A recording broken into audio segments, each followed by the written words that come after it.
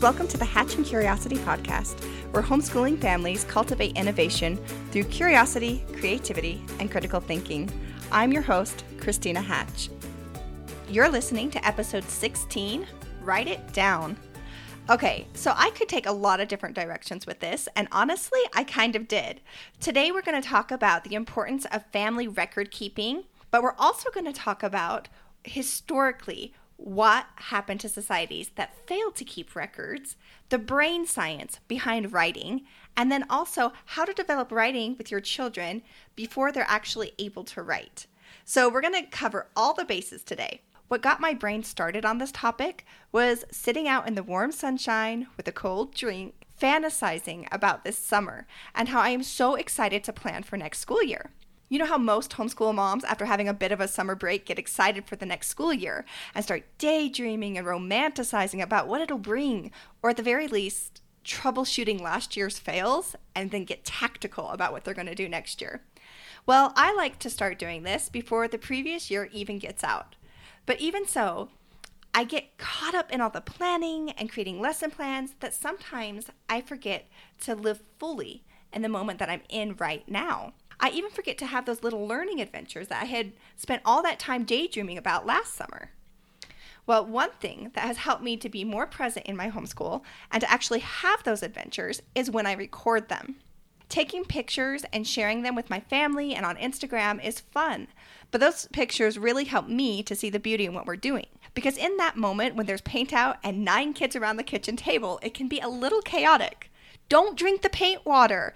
But when I look at the pictures again that night before I post it, I can see how he was really into that project. Or look at the way she's paying attention to detail. Or, oh my gosh, how cute is that baby with blue paint on his face laughing? I swear, it is a scientific fact that my kids are cuter in photographs. Like the way we all swoon over sleeping babies. And then we actually end up crying when we're cleaning up their spit up for the 18th time that day. Something magical happens in those moments that biologically endears them to us. Looking at those photos, whether it's before I post them or 2 years later in a scrapbook, helps me to see how much we really get done and will help the kids remember the good times and adventures of their childhood. Wanting to create those memories to look back on is what motivates me to do the projects now. Even the memories that are not so Insta-worthy are good to record. When I was very pregnant with my third, I had to go lay down for an hour because the Braxton Hicks were so severe I just couldn't stand. When I got up, I discovered that my 2-year-old had found the Nesquik all over the couch. The microfiber couch, to be precise, and the 2 loads of laundry that it had taken me a full week to wash, and the carpet, and his brother. My husband was out of town at work, and so this mess was all on me. I started crying. For a split second, I thought I was going to lose it. Then I remembered all the fiascos that my aunt had with her crazy little girls, and how she never wrote them down or took pictures, and how she regrets it. So I went and grabbed my camera and took a photo. He turned to give me the biggest chocolatey grin I have on record, and I have to laugh. Okay, to be perfectly honest, it hurt really bad cleaning that mess up, but today, it's one of my favorite photographs.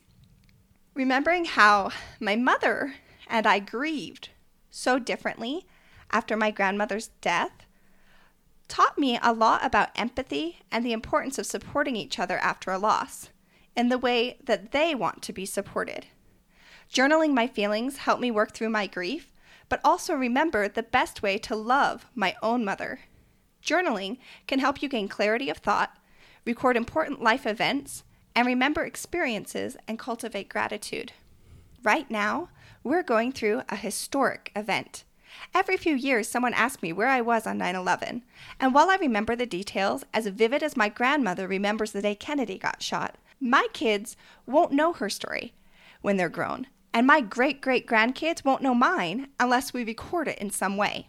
Throughout history, there are countless examples of cultures that are all but lost because their only history was kept in an oral tradition. The Druids believed their religion was too sacred to write down, so after the Romans took over, there's truly little known about their ancient beliefs, practices, and wisdom. The same can be said for the ancient African history or the traditional stories of the Pacific Island people after colonization changed the way their societies functioned and the stories that they told. That beautiful, rich oral history slowly disappeared with time. The Egyptians, well, one of the older civilizations, were excellent at writing their history, which is why we know more about them than other equally advanced societies on the other side of the world. Unfortunately, for a while, their history was kept on papyrus, which disintegrated with time. So the majority of the records we have today are the ones that were kept in stone. What that means for today is yet to be seen, but technology is always improving. The faded photographs from our grandparents will not happen to our printed images as quickly because of the improvements in printing, ink, and digital storage. However, we can't take for granted our digital age because things are constantly changing with technology. I mean, just think of all the family videos you guys have on VHS that you can't even play anymore. While we may not be in control over what happens to our personal histories after we record them, it is so important that we try. Our prosperity will be fascinated with the lives we lived generations from now, and our memories are sometimes all we have left after a life well lived. Recording your family's history can be done with photos and or text. This winter, I kept seeing swoon-worthy hardbound planners. I was determined to get one, but none of them had exactly what I was looking for. So I did what I always do, and I made my own. I included elements from each of the planners I liked and the one that I was currently using. One new feature that I've absolutely loved is the once weekly, my favorite thing that happened this week section, where I literally just take a moment to write down my favorite thing that happened that week or the cute things that my kids have said. While I'm meal planning and scheduling for the week on Sunday nights, I write down the things that are just so easy for us to forget. It makes it easy to pull quotes from my yearly scrapbook, and it's really a practice in gratitude, which keeps me grounded. Another way to make record keeping seamless is by using an app like Cozy, where you can take pictures and write journal entries, kind of like Facebook posts, and then email or print them later. Facebook has a fun throwback feature. I know that my sister loves this because she posts like every photo she ever takes on Facebook. And I said, you really only need to post a couple of pictures. And she says, no, you don't understand. This is how I'm recording my kids' childhood. I'll be able to go back on Facebook anytime I want and see everything that they've done, which is kind of a neat feature, but there is a risk of losing it if the app changes. I kept my entire first pregnancy journal on a baby website that no longer exists. To build any habit, you just need to tie it to something you already do. I added weekly journaling to weekly planning. You might add it to your bedtime ritual, or maybe block out a couple of days after Christmas each year to build a memory book. Beyond keeping a record of your memories and recording your family history, there's power in writing things down. It helps you to organize your thoughts, clear your mind for new ideas, makes you repeat your own mental composition, which solidifies it in your memory. For example, a study was done that showed that people who kept notes scored better on exams than those who didn't. But surprisingly, whether or not they actually reread the notes made little difference. The act of writing it down was what concreted the new information in their mind, not being able to reference it later. Repeating back what you have learned is a common theme in education. It's debatable who said it, but it has been said that you haven't truly learned something until you can repeat it, which is why Charlotte Mason encourages narration as a key tool for learning. She said, a narration should be original as it comes from the child, that his own mind should have acted on the matter he received. Acting on the matter they received is thinking about, remembering, and storing the information, then recomposing it in a way that makes sense to them before expressing it to us.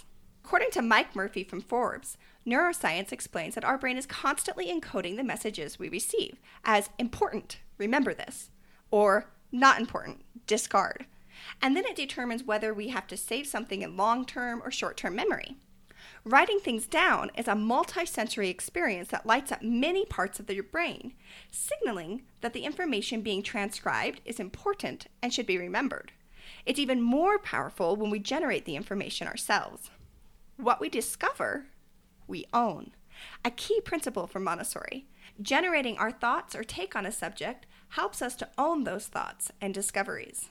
This starts as a verbal narration and then grows into written ones as children progress in their education. But making that transition can be hard.